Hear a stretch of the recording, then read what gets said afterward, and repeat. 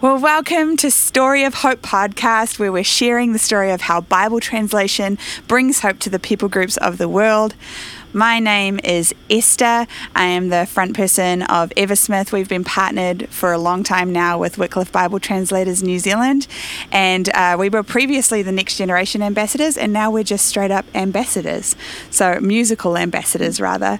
So we're excited to be here, and my co-host is Alex. Yeah, hi, I'm Alex. I work at Wycliffe New Zealand. I do a lot of work with our communications. And today we're here joined by Graham, who is the pastor of Grace International Church here in New Zealand. Would you like to introduce yourself further, Graham? Yeah, Graham Davison, and currently my wife and I, Glenda, pastor Grace International, which is a church in Glen Innes, and we established it in 1997. Very missional church, and so it's a joy to be on the podcast here today, and having got to know the Smith family, Esther and Caleb, and of course Phil. Haven't had the pleasure of meeting their mum, but great to be with you today on this podcast, and really fantastic the work at Wycliffe. So more than happy to be here and be able to try and be some sort of a blessing today. Yeah, we're stoked to have you with us, Graham. Yeah. Well, something we like to do on every podcast is to pray for 5 different nations each episode. So this week we're going to be praying for Colombia, Comoros, Congo Republic, Cook Islands, and Costa Rica. So we'll just pray for those right now. Okay. Dear Lord, thank you so much for this day and just this opportunity we have to come together and just talk about you and our lives for you, and the mission that you have set us all out for, Lord God. Today we just pray for those 5 nations, Colombia, Comoros, Congo Republic, Cook Islands, and Costa Rica. I just pray over each of those nations, first for the governing bodies, the governments, Lord, that there would be a way for you to move in there, Lord, that the people in governance of those countries would be honoring to you, and they would make way for your word to be known in the countries, Lord God. I pray for all of the Bibleless people groups in each of those countries. I pray that you prepare the hearts of those who haven't heard your word yet, Lord, and don't know you, that they would receive the word, and you would make a way in those communities for your word to be made known to them, Father. I just pray over this podcast that you would be in our midst, and you would be in the conversations, in Jesus' name. Amen. Yeah. Amen. Amen. Awesome. Well, we have some icebreaker questions for you, Graham. Okay. So I hope you're ready. We'd love to hear the story behind you even becoming a pastor. Okay. I'll just briefly mention 2 of those countries. Yeah. Colombia. If you don't mind, Colombia, I've been there a lot of times, and I started going there when the earlier days when the bombs were going off, and working with an organization called Convivencia, and Convivencia was amazing ministry started by WEC Ministries, missionaries from New Zealand. Wow. Denise and Lindsay Christie went over 50 years ago, and they had 4 girls. 2 of them returned and married in New Zealand, and 2 stayed there and married Colombians. Wow. And we've been working with them now for many years, and supporting children through their mercy ministry. 3,000 children from the slum areas, building schools, doing micro enterprise, micro finance, health care. They've handed a lot of the health care over to the government. But amazing families and amazing legacy that Lindsay and Denise have given their children and that nation. Wow. Lindsay's passed away. Denise is still going strong. She's an amazing lady. And their youngest daughter, Missy, leads the Convivencia. She's the CEO, and her husband, Carlos, is a doctor and supports her. And I've seen that country just literally change. It's a full-on revival there, but it still needs the Bible translated in some of those more smaller unreached groups that are right through that whole through that nation. But they have had a genuine revival. But it's interesting that Alex was praying for the governing authorities, because there's been amazing revival in all different denominations and churches, like hundreds of thousands. I've got a friend there, his church. I started preaching for him when it was about 600 or 700, which is a big church for New Zealand, but now it's 40,000 plus. Wow. And they have 9 services a weekend. So, and that's just, there is amazing growth there, but interesting. Alex prayed for the governance. Well, the area that they've identified is that while they've been experiencing revival, they haven't been filling those places of influence within the other structures within that. And, the 7 mountains, the kingdom influence has not been that strong in the political realm. So thank you for praying. And the other one is Cook Islands, because we're involved with the Cooks at the moment, going to set up a time there with our Pacific to Nations ministry that I'm a part of. And the Cook Islanders were the first with the Tahitians to take the gospel to the other Polynesian countries of Tonga and Samoa, Fiji, and even over to New Caledonia and Melanesia. So I'm just referencing that before we carry on, because of your praying for those That's countries. Cool. That's awesome, Graham. I was a hippie surfer. I had hair in those days. Not anymore, but I'm really okay with it, no problem. But I came to the Lord in Kaitaia. I was on a search. I love the surf up there, so I was a hippie surfer.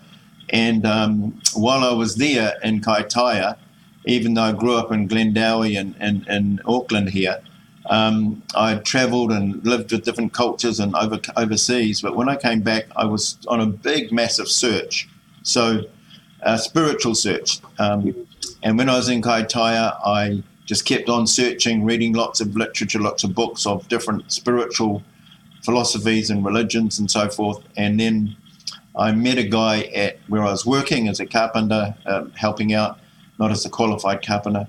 And he just invited me to church, and went along and heard the gospel really clearly in the music room of the Kaitaia College, where the little church was meeting, and for the first time heard that Jesus wanted to come into my life. Well, no one had ever told me that. No, I'd never heard the gospel clearly up until that. I was 20 years of age. Wow. So my initial thought was, who wouldn't want Jesus in their life? Yeah. That's amazing. I didn't realise he wanted to or could come into my life. I'd been confirmed and I'd done the confirmation, but I treated it more like a graduation. So I didn't quite get the right concept there. I graduated from church, I thought, when I got my confirmation. So at 20, a few years later, I actually asked the Lord into my life, and that was in 1975, so a long time ago. And straight away felt the call to pastor, to share the word of God, to share the gospel. And straight away, very much made sense of my call to missions as well. I had suddenly realised deep, deep, deep within me that kaupapa, that God had set me aside for a purpose, and it really, a whole lot of stuff made sense, a whole lot. I had this incredible love for learning about other cultures. The National Geographic was my favourite magazine. I'd pore over it, and just a whole lot of stuff made sense at that point. So that's how I became a Christian and had that call to be a pastor at that point, and I prepared myself. Glenda and I met in the church, got married, had little Emma, and Emma was only 3 weeks old when we went down to Faith Bible College to train there. And that was a marvellous experience, very cross denominations, and it was a great experience there preparing. I wouldn't recommend it with a 3-week-old baby, and especially my wife wouldn't recommend it. But we survived, and that prepared us, and we started to see the Lord just open up opportunity to train. We trained with those two pastors, both who are missionary. The one that we came to the Lord under, David Wallace, and his wife Marilyn, had been missionary in Papua New Guinea and elsewhere. And then the one we trained under after David left to go to the mission field, he went and spent 13 years in India. Then the next one, Evan Squires, and his wife Trish, they had been missionaries in the Philippines. So So it kind of like reinforced and helped and encouraged and trained us and mentored us in ministry work and pastoral work, but also fueling that fire for missions as well. So that's probably that. Hopefully answers a bit of that first question. Yeah, that's great. You must be one of the few couples that met before Faith Bible College rather than at Faith Bible College. Yeah, that's a good one. Faith Bridal College, we call it. Right. Seems to be the way that it is. Well, my second question for you, Graham, is what has God shown you as you and your church have navigated the impact of the pandemic? Yeah, good question, isn't it? There's a scripture in 2 Corinthians 11 in verse 3 and various translations, but the one that I like, it says, I'm afraid that lest the serpent has led you astray from the simplicity of devotion to Christ, or another translation, from the sincerity and purity of devotion to Christ. And I feel like from time to time I remind myself and I might try and remind other Christians that there's a simplicity about our Christian walk. There's a simplicity about following Jesus. There's a simplicity about a devotion. And sometimes we get complicated, and I think the pandemic can bring us back to that simplicity of devotion to Christ. Yeah. Perhaps we haven't got the props. Perhaps we haven't got the same face-to-face, church life that we normally enjoy, but it does help hone us in onto that simplicity of devotion to Christ. So for me, it's about that intimacy, getting people, myself and our people close to the Lord. So we actually have done a series of teachings on real basic things, the Bible, prayer. We've just been doing a massive series on prayer. I think we're up to our 6th or 7th one. We've just finished the other day. Matthew, our son, did the one on Sunday. He's a pastor with us for about the last 12 years or something. So he just did one on Sunday on prayer, but we've also done on the Holy Spirit, and we've done some fundamentals, but all with trying to build that intimacy, that closeness. And I think the pandemic does take away some of the props. It still hasn't stopped us really wanting to continue to be missional and to really be outward focused. So we still think the main thing is the main thing, which is the Great Commission, going and making disciples of all nations. It's still the main thing, and it'll always be the main thing until Christ returns. Yeah. We've only got one shot at it, and it's now until he returns. That's our only opportunity to share the gospel. So we're still doing that and trying to do it locally as best we can, online. Our online services are reaching more people than ever came through the doors. Yeah. We're actually finding family. I'm finding family members, whānau, friends, people that our people, not just myself, but our people are saying that some of their family and friends are coming online, and they maybe don't watch it live, but they watch it later on in the week. And that's been really powerful for us to see how much God is using that, praying for the people to come to Christ in those online services, praying for healing, sharing the word. And then our people have been doing the praise and worship. They've been doing it in the different little bubbles. So we've got very musical, wonderful, people that love the Lord. Yeah. And so they've been doing it in their bubbles. But we've got a very big bubble down here at Grace International. It's got a transit accommodation of about 35 people. Yeah. So out of that, we've got quite a big bubble of musicians and singers. So we have to put a disclaimer and say, please don't ring the police and tell us off and get them to come and bust us, because we are actually a bubble. We're allowed to do the praise and worship. We aren't mixing it, because last time we had a COVID lockdown, somebody rang us because we used an old service, praise and worship service, and somebody thought we were doing it live, so they sent the police down. So oh, wow. We have to do disclaimers now. Yeah. So we're doing a lot of food distribution. We always have bread sharing bread 7 days a week for about the last 10 years, and through our ministry called East Care. But we've also stepped up the amount of food parcels we've been doing. It's amazing, boxes of food, and we've been given a lot too of food to be able to share and distribute to needy. So that's kept us going busy through the pandemic, been able to meet some of those physical needs, and also sending more money overseas to help, because as we know, over in those more vulnerable countries, they don't have governments with a big safety net supporting. Their income stops the moment they stop working. So they've been incredibly vulnerable. So we've actually upped our giving. We've been sending more money since last year to some of the more vulnerable places that we work, in, and we partner with national people and with missionaries. So that's awesome. That's probably it about the pandemic, I think. Yep. Yeah, I love that you said it, just taking you back to the simplicity of being a follower of Christ. Yeah, I really love that. So you said before that pretty much immediately after, or pretty soon after you got saved, you were passionate about missions, but would you be able to expand a bit more on how you became passionate about missions? Okay, well, I touched on it, some of that, Alex, when I talked about it made sense, the National Geographic. And I've actually, one of the places that I read about were the Dang Forest people in Gujarat, Maharashtra border area in India. I've actually had the privilege of going there and ministering amongst them, and they're very much, a lot of Dang pastors have very much been part of the pastors' conferences that I've been having the privilege to go up and do since 1999. Wow. And the gospel's grown tremendously in the Dang Forest area. And working with the Gummit people, it's a people group there, and the Beel people, considered to be, the tribal peoples are considered to be very low caste. They're part of the Dalit people, overall.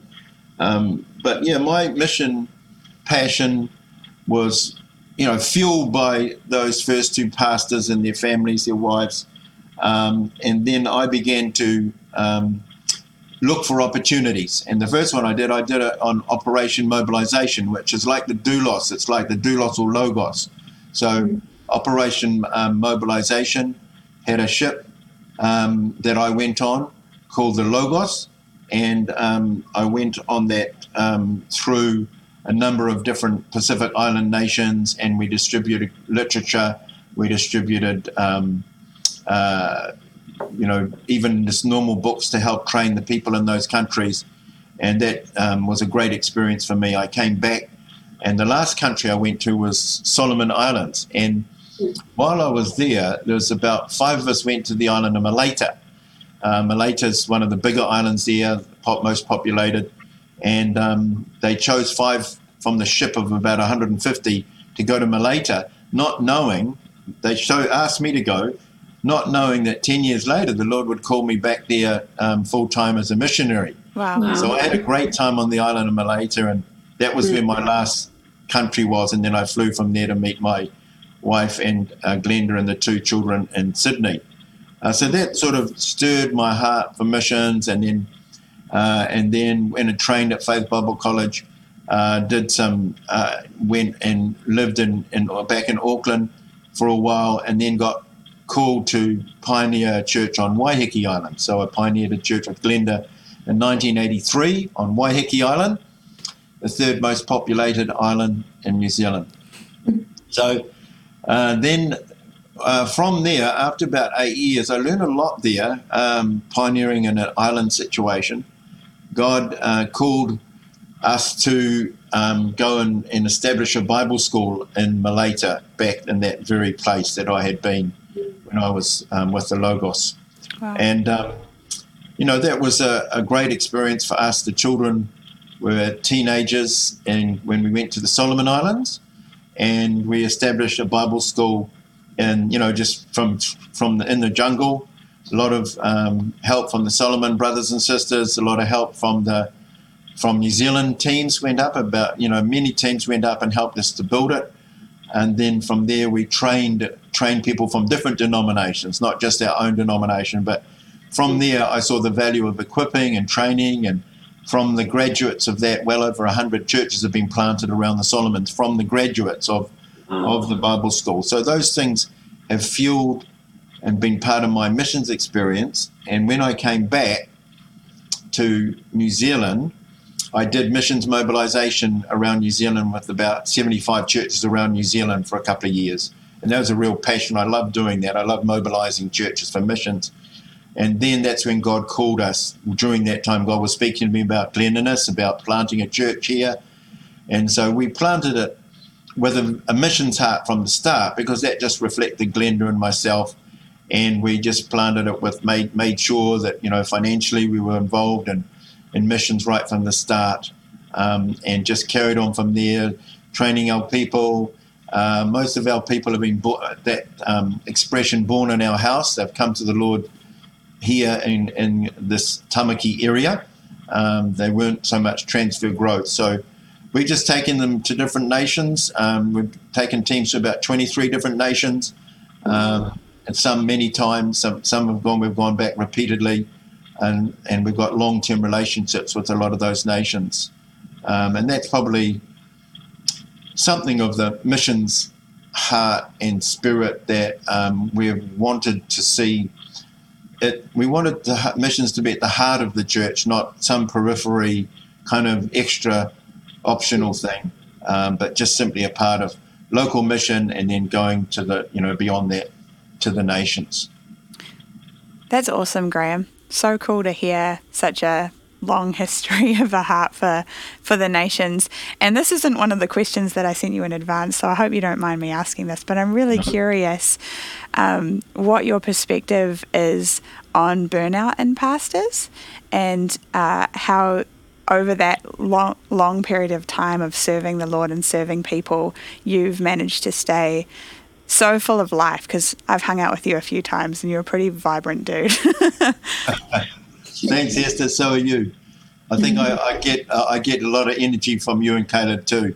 Awesome. And your dad's pretty good too. Phil, yeah. It's amazing. Yeah. He keeps you on your toes, doesn't he, Phil? He does, yeah.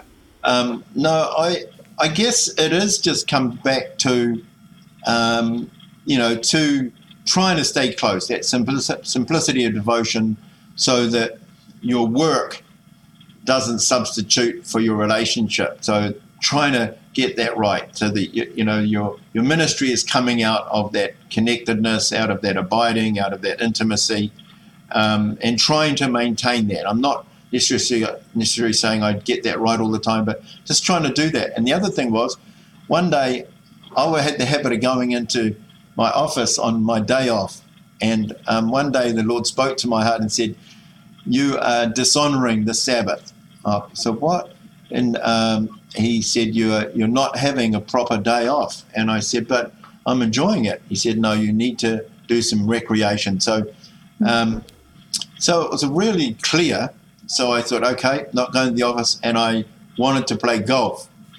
So I love golf. So the local golf club's only 5 minutes around the road, and that's where my mum and dad, especially my father, he served that golf club like you and I serve Jesus. Yeah. So that's where I wanted to go and play, because it was so close. I didn't have to travel far. So I prayed, "Lord, I can't afford to join. It's too expensive." And the next minute they sent me an email and they said, "Oh, we've just changed all the rules. And if you're a family member of an existing member, you don't have to pay the $3,000 joining fee." Wow. So that was me. And so I got my golf fix. I try and have my golf fix every week. Hasn't worked out too well over the last few months with lockdown. I was in Australia for a while. But I had a game yesterday, played terribly, but loved getting out there in the fresh air. I love golf. For me is like neat face-to-face time with people that don't know the Lord. And I've had some amazing encounters with people coming. One of my best friends, he came back to the Lord through golf. Wow. He's Filipino, and he's a great friend of mine, and he came back to the Lord through me just playing golf. So I think longevity, get that balance, get that recreation. Yeah. Family. His yoke is easy, his burden is light. Yeah. Do we believe that? Yeah. Do we believe that his yoke is easy, his burden is light? If we believe it, then that should be our experience, shouldn't it? Yeah. I remember really early on in our ministry, I was quite young, still a teenager, I think, and we visited Masterton. I want to say it was Masterton, and we stayed with this lovely old couple, so faithful, been in church, for a really long time, and just served all around the world and done all this stuff. And I remember we were about to leave and the woman came up to me and she grabbed my arm and she was like, honey, be not weary in doing good. And at the time I was like, what the heck are you talking about? And honestly, that word has probably stayed with me more strong than any other word that was been spoken over my life. And I feel like for me, it's always in the moments where I do get into sort of stress mode or feeling the weight of everything that we might carry and all that sort of thing, that woman's words ring in my head every time. Just be not weary in doing good. It's such a great scripture and reminder of like the privilege it is to serve. So it really helps me as well. I love everything that you said, but yeah. Yeah, awesome. So good. Great. Anyway, the actual next question that I have for you is what are some highlights from your time as a pastor and on the mission field? You've already sort of shared some, but I'd love to hear more. I think the highlight is always transform lives. It's like seeing people, just meet Jesus, and it's that encounter with Jesus that transforms people, that transforms us. And just seeing that, the beginnings of that, opening up to the gospel, then fully receiving Christ, and then that discipleship journey, and seeing some of those people. Like I had one of my pastors, Cook Island pastor, he passed away last year, not because of COVID, but he just passed away from another sickness. But his name was Paul Glassy. And he had been an alcoholic in this community, and for 29 years, everybody knew him, stumbling around the place, and got so hungry because he spent all his money on alcohol, he'd just sort of try and find eels in the local creek behind the church here, where Caleb and Phil and Esther have stayed, actually. Yeah, so, and we've walked by that creek too. I used to. Yeah, that's the one where Paul used to get little runs. Yeah, he would get so hungry. That was the only, he didn't have to spend all his money on alcohol. He came to the Lord, through the ministry of the church, and he started to really go on well for the Lord. Loved the Bible, did some training at Bible college, like block courses, and enrolled in some face-to-face stuff that we had running here. We had a course running, and then he took it further and did some more courses. And he went with me to 32 countries. Wow. And just loved getting out there. And he shared his testimony. It was a very powerful testimony, but he also shared the Word of God really well. So he shared the Word of God on many different subjects and all around the world. So he's one of the people who are always the highlights, I think. He's one of the highlights. I think equipping people to serve the Lord is just an ongoing highlight. Like I said in the Solomons, just that period of time as a missionary. I really value short-term trips. I think I went about 7 times, to the Solomon Islands at short-term, and spent that time learning language and learning culture, because one of the basic ways, as you guys know, to show love and respect to a culture is to learn their language and to learn their customs and cultures, the aspects of their culture. Yeah. So I did those first 7 times, just a lot of learning, sitting at their feet, as it were, and learning, and then went back as a missionary. And they asked me to go back to establish a Bible school there. So that was a real highlight for Glenda and I. We always think back to that time. Matthew and Emma loved it. Our time other highlights would be just seeing, we've had this lady, Apitanga, Tongan lady, and she's come to the Lord through CAP, which is Christians Against Poverty. So I'm sure you guys have heard that. Yeah. We were one of the kind of early adopters of that ministry some years ago. And Pastor Martha, one of our pastors, she runs that ministry. Well, this lady, Apitanga, came to her needing help with budgeting and finances, and she was in a mess. And through CAP, Apitanga got financial literacy, got on top of things, got debt-free. But most of all, she came to the Lord. And then the whole family started coming to the Lord. And then she got out of debt.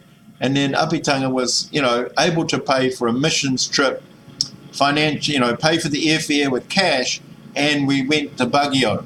So we went to the Philippines. And Martha was there, and one of our other Samoan leaders, Cecilia, went there, and we had a fantastic time just ministering there. I caught up with them and did something with the leaders there as well for a few days and kind of overlapped with that small team. Now, Apitanga is just, she invited recently, not long ago, within a year ago, I think it is, she invited her niece, the niece calls her auntie from Tonga, who had this massive big growth on her face. I'm not sure if you saw the program about 9 days ago, Alex, on the Sunday night program. I think it's just called Sunday. Oh, yeah. And it's about this Tongan lady came with this massive big growth. Her name was Via. And Via came and stayed with Apitanga. Apitanga's family loved on her, brought her to church. She came really close to the Lord, coming to church. She had some kind of faith, but she was really got into a good relationship with the Lord. All these plastic surgeons donated their time, hospital donated facilities, and she had this massive growth removed off her face, and now it's some normality there, and she's getting ready to go back to her 9 children back in Tonga with their husbands back there, waiting for her to be restored. And it was such an encouraging program. I mean, we just had a little part as a church, just supporting, but the real hero is Apitanga, who came to the Lord through the CAP ministry and got discipled, and now the whole family and all these other neat things have happened through that. So I think people following Jesus is probably the biggest highlight. And I've enjoyed the mission work. I've enjoyed the countries because God called me to that. So when I say I've ministered in about 45 plus countries, that's because that's simply outworking the call of God. Yeah. And I haven't had the money to do that. God's provided amazingly to me to go to those nations. And some of those nations we've had long-term relationship with, in terms of partnering with locals, with national people there, or with missionaries there. So, and the scripture side of it is Book of Acts and Acts of the Holy Spirit. So I believed all those years that we need to be led by the Holy Spirit in missions because it's His mission. It's another, I think they use the Latin expression, missio Deo. So it's the mission of God that He's invited us to be a part of. Yeah. And the Holy Spirit is the executor of that. And you read through the Book of Acts, and sometimes I'm reading through the Book of Acts, and I'm weeping because I'm seeing how much the Holy Spirit loves the people groups. He loves these people groups. He wants to get the Bible translated into those mother tongues, those heart languages. He loves these people that haven't yet heard the gospel, and you see that in the Book of Acts. You see, yes, it's called the Acts of the Apostles, but I tell you, without the Holy Spirit, nothing would have happened, would it?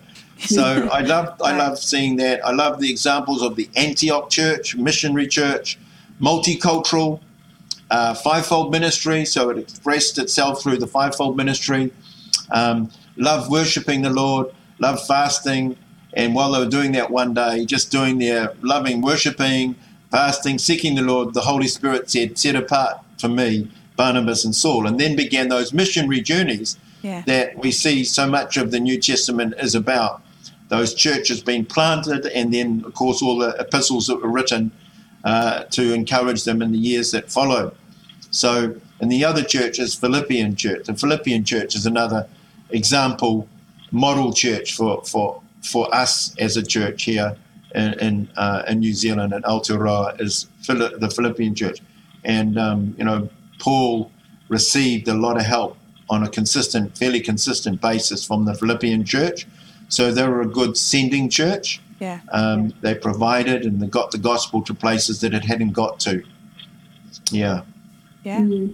That's awesome. I love that you say the highlight is just transformed lives. It reminds me of what Rob, the Wycliffe director, was saying in his episode a few episodes ago about how, it's easy to get caught up in thinking within the context of Bible translation that the goal is just to have a translated Bible, but really the goal is transform lives, and keeping that at the center of what we do is quite important.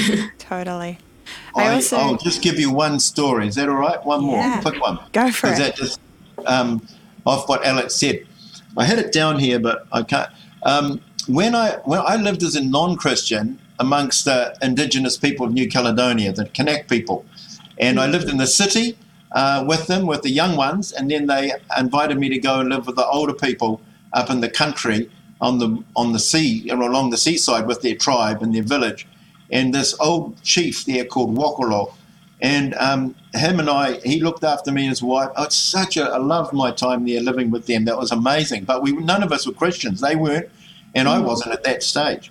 Well, I came to the Lord, and then a few years later I was on the Logos. On the Logos. We called in to Noumea, and I went and stayed with him. I got permission to go from the ship and stay with him. Well, he'd come to the Lord. Now, I'd come to the Lord. He'd come to the Lord. How did he come to the Lord? Through Wycliffe Bible translators. Wow. They had gone to their village, and they asked him as a chief if he could help them because he knew the language very well. He helped them. While he's helping them with Bible translation, he comes to Jesus. Wow. Yeah. So for me, it's really powerful. That's so cool. The whole experience is very powerful for me. Means a lot to me. So I had a chance to go back a couple of times. He's passed away, and so the mother has passed away that looked after me as well. And I'm still close with the family there, still close. That's so cool and a great testament to the work. Yeah. Yeah. It's a great story for Wycliffe. I just wanted to say as well and highlight, Graham, that you mentioned in passing that you really value short-term missions, not just long-term missions. And I really appreciate that you say that as someone who has a lot of experience, because right now around the world in a lot of circles, there's a lot of flack for short-term missions and a lot of, sarcastic jokes in certain circles about how, it's just going to a place and making yourself feel good and self-edifying. And so I really do appreciate that you do value short-term mission as well as long-term mission, and not just for getting to go to these places, but actually because it does enable you to sit under these different people groups and hear the language and immerse yourself in the culture and develop a heart for the people. Yeah. And so I really appreciate that you said that too. No, good. Yeah. Yeah.